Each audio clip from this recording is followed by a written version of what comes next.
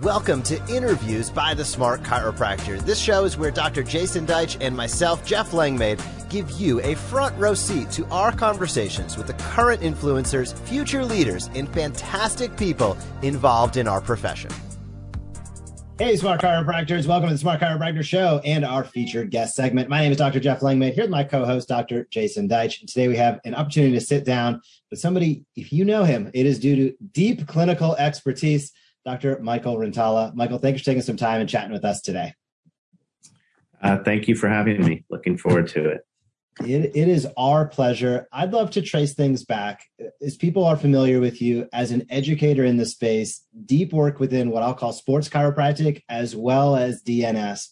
Where did the fire for going so deep into clinical practice start for you? It probably started with my own experience with sports injury.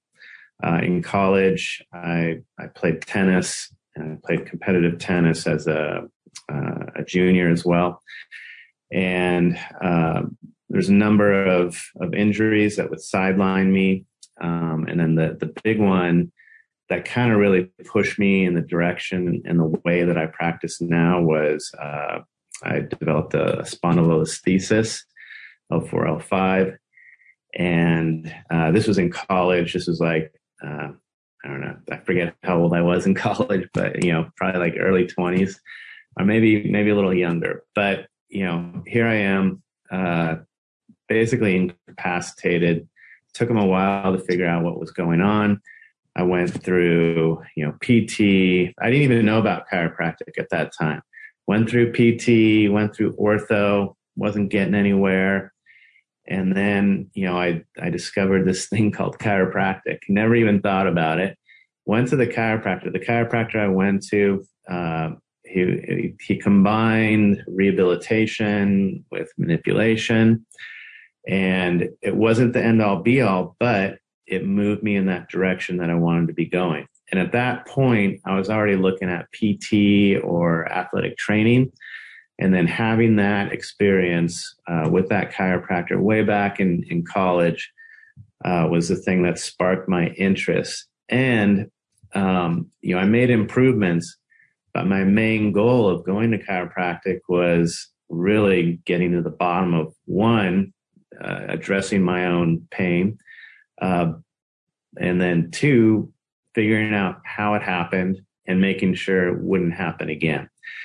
So my own experience with sport injury, and with chiropractic, integrating both chiropractic and rehabilitation, which is kind of the way I practice now, that sent me in that direction. And then, during chiropractic school, was introduced to the Prague School of Rehabilitation, which, we can talk more about, there. But that, when I got introduced to Prague School of Rehabilitation, that's the thing that made the most sense to me. And I saw the potential of integration with my chiropractic training as a way to, one, address my own issues, but two, help, the people that I wanted to work with, which was active population. Definitely had a passion for sports and working with athletics. Right on, Michael. I've been reviewing your website over at rintalachiro.com for those that want to go check it out. And a couple of things I just want to, ask you about is you've got a lot of photos of you teaching people about motion and movement. And then you have a whole program there really about teaching chiropractors basically how to learn what you've learned over the years. I take that as you find teaching to be extremely valuable. With that said, I guess my question is, one of our premises is in our book, The Payday Practice, is the mantra, teach and invite consistently. Like that the focus isn't to sell your services. It's to actually teach people about themselves, their bodies, how it works, because then they're going to want your services and your knowledge and your expertise. So my questions are, how important, for those listening who tend to be trying to market their practice to get new patients, which is a different philosophy than what I'm seeing you do.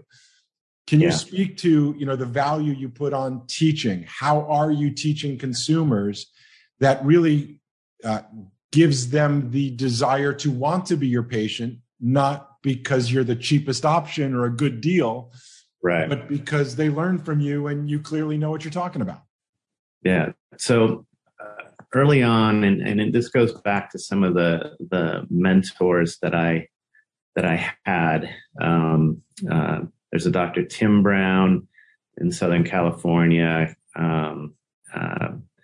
He was a mentor of mine during chiropractic school. I had opportunities to go out and assist him on the Pro Beach Volleyball Tour, the professional surfing tour. And I saw his passion. I saw his passion for achieving a certain depth of knowledge, and not just knowledge in chiropractic, but when we would go out and assist him as students, there was a small group of us at these sporting events. You would have chiropractor, PT, massage therapist, ortho, and everybody, it would be like this huge, everybody working together, everybody sharing knowledge. And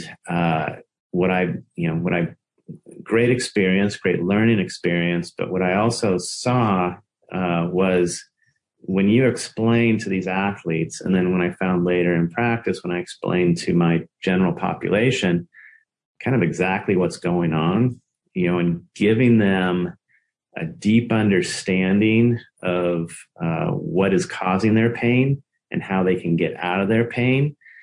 And, not bullshitting, giving them the, what is happening, going over the anatomy and everything else, that it wasn't it was educating them on what was going on. And when you do that and that makes sense to what they're experiencing, the marketing, the sales, it wasn't necessary. And, so, I had that experience working with these athletes during chiropractic school. When I got out, I applied that same strategy of educating, and then, with that education, applying the tools that I had with my hands, with the rehabilitation aspect of things that I was doing, and the soft tissue aspect of things that I was doing, which is a big component. And one of the things I recommend for, anybody, I always, students, I'll say, have good manual skills, adjusting skills, have a good soft tissue skill, whatever that may be, and address the central nervous system. So that was the approach that helped me personally. That's the approach that I saw helping these athletes who are, need a high level of not only performance, but injury prevention. And it's what I see helps my patients achieve the goals that they want to achieve. That makes a lot of sense and very, very well said. I know there are a lot of our listeners and watchers, young docs and experienced docs, that are interested in sports chiropractic. You've been doing it at a very, very high level. Something that's always interests me in sports chiropractic is that bridge between pain and performance. And that quite often we find that high-level athletes come in to a chiropractor to maintain a high level of performance. How have you seen that evolve in terms of being able to expand just from pain into performance? And how do you apply that daily in your practice? Initially, usually someone will come to me because they're in pain and they want to get out of pain. You have to have tools to address that. So I'll address that with, various tools, manual, soft tissue, modalities, whatever it takes. And then, giving them, again, the understanding of why it happened, what we're doing to address it. But then the big one is explaining, after you explain why it happened, it's important to explain how to not let it happen again. And if you explain that and you get them out of pain, and then you take them through the steps necessary to keep them out of pain. They again, they understand it. It's not a sales thing. It's explaining the clinical aspect of it, the deep understanding of it, which you can do with the lay person. Maybe you don't use all the technical terms, but you explain what's happening. Once they have that understanding, once they experience the results,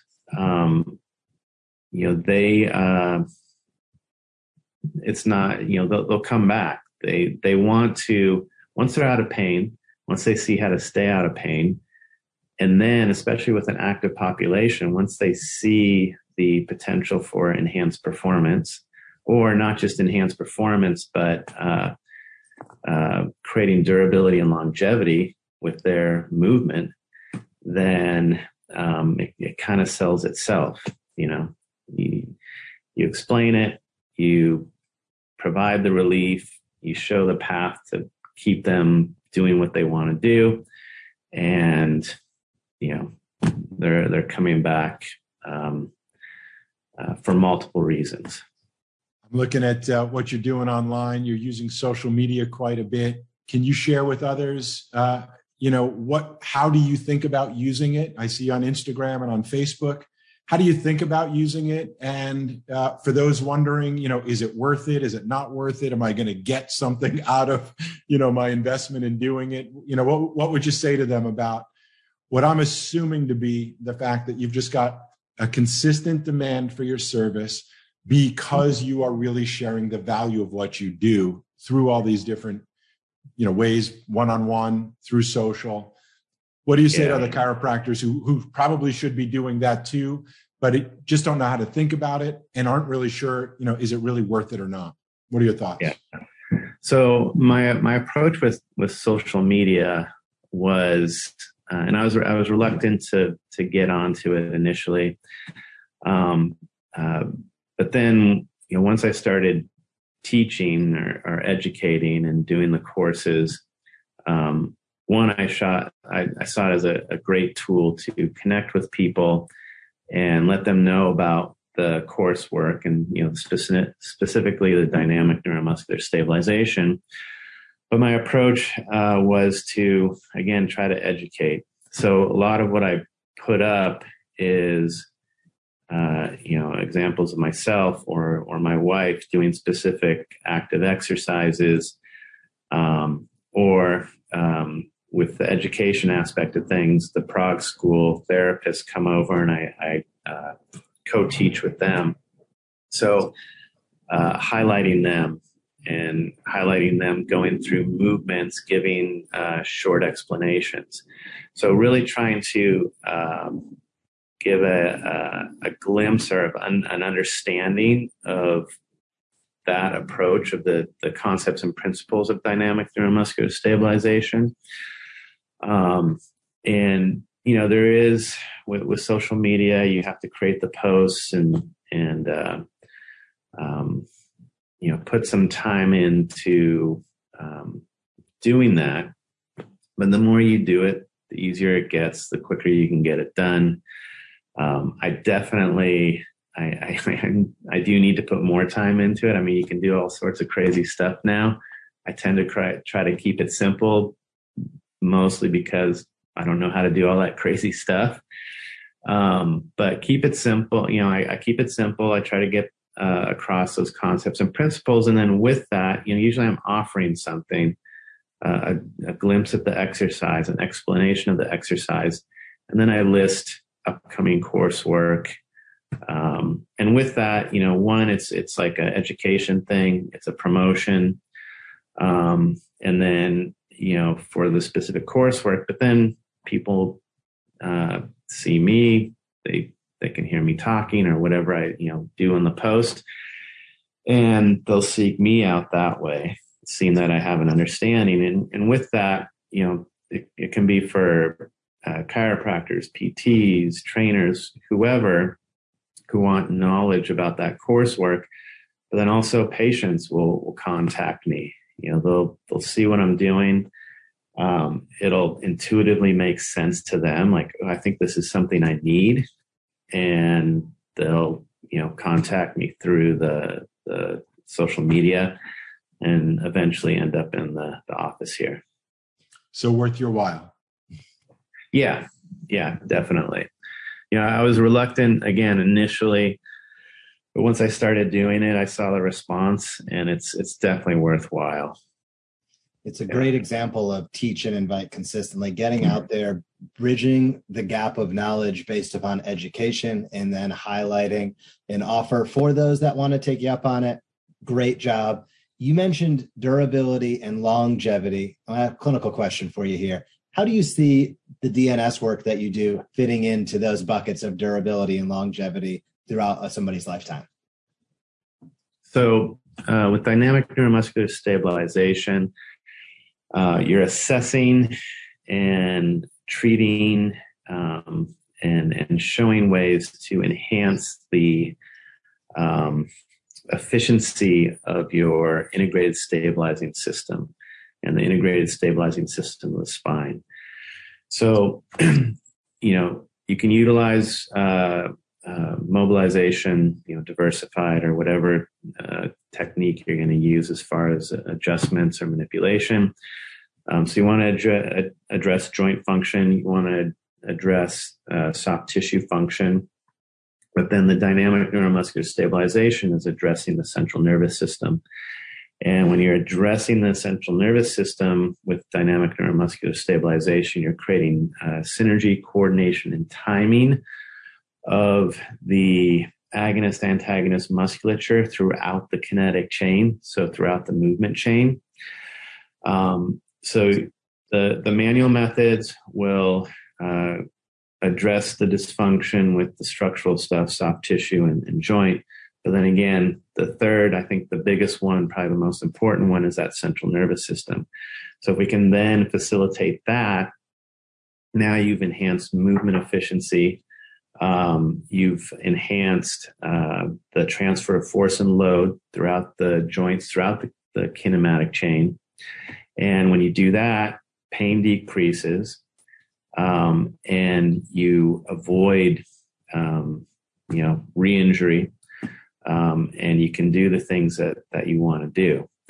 So it's really about, again, you can educate them, and once you take them through that, you start facilitating that integrated stabilizing system. It enhances the recovery aspect of things and decreases pain with acute injury. But then you have the prevention side of it. And usually visit-wise, there's some soft tissue work, there's some mobilizing work, and then we're integrating the dynamic neuromuscular stabilization.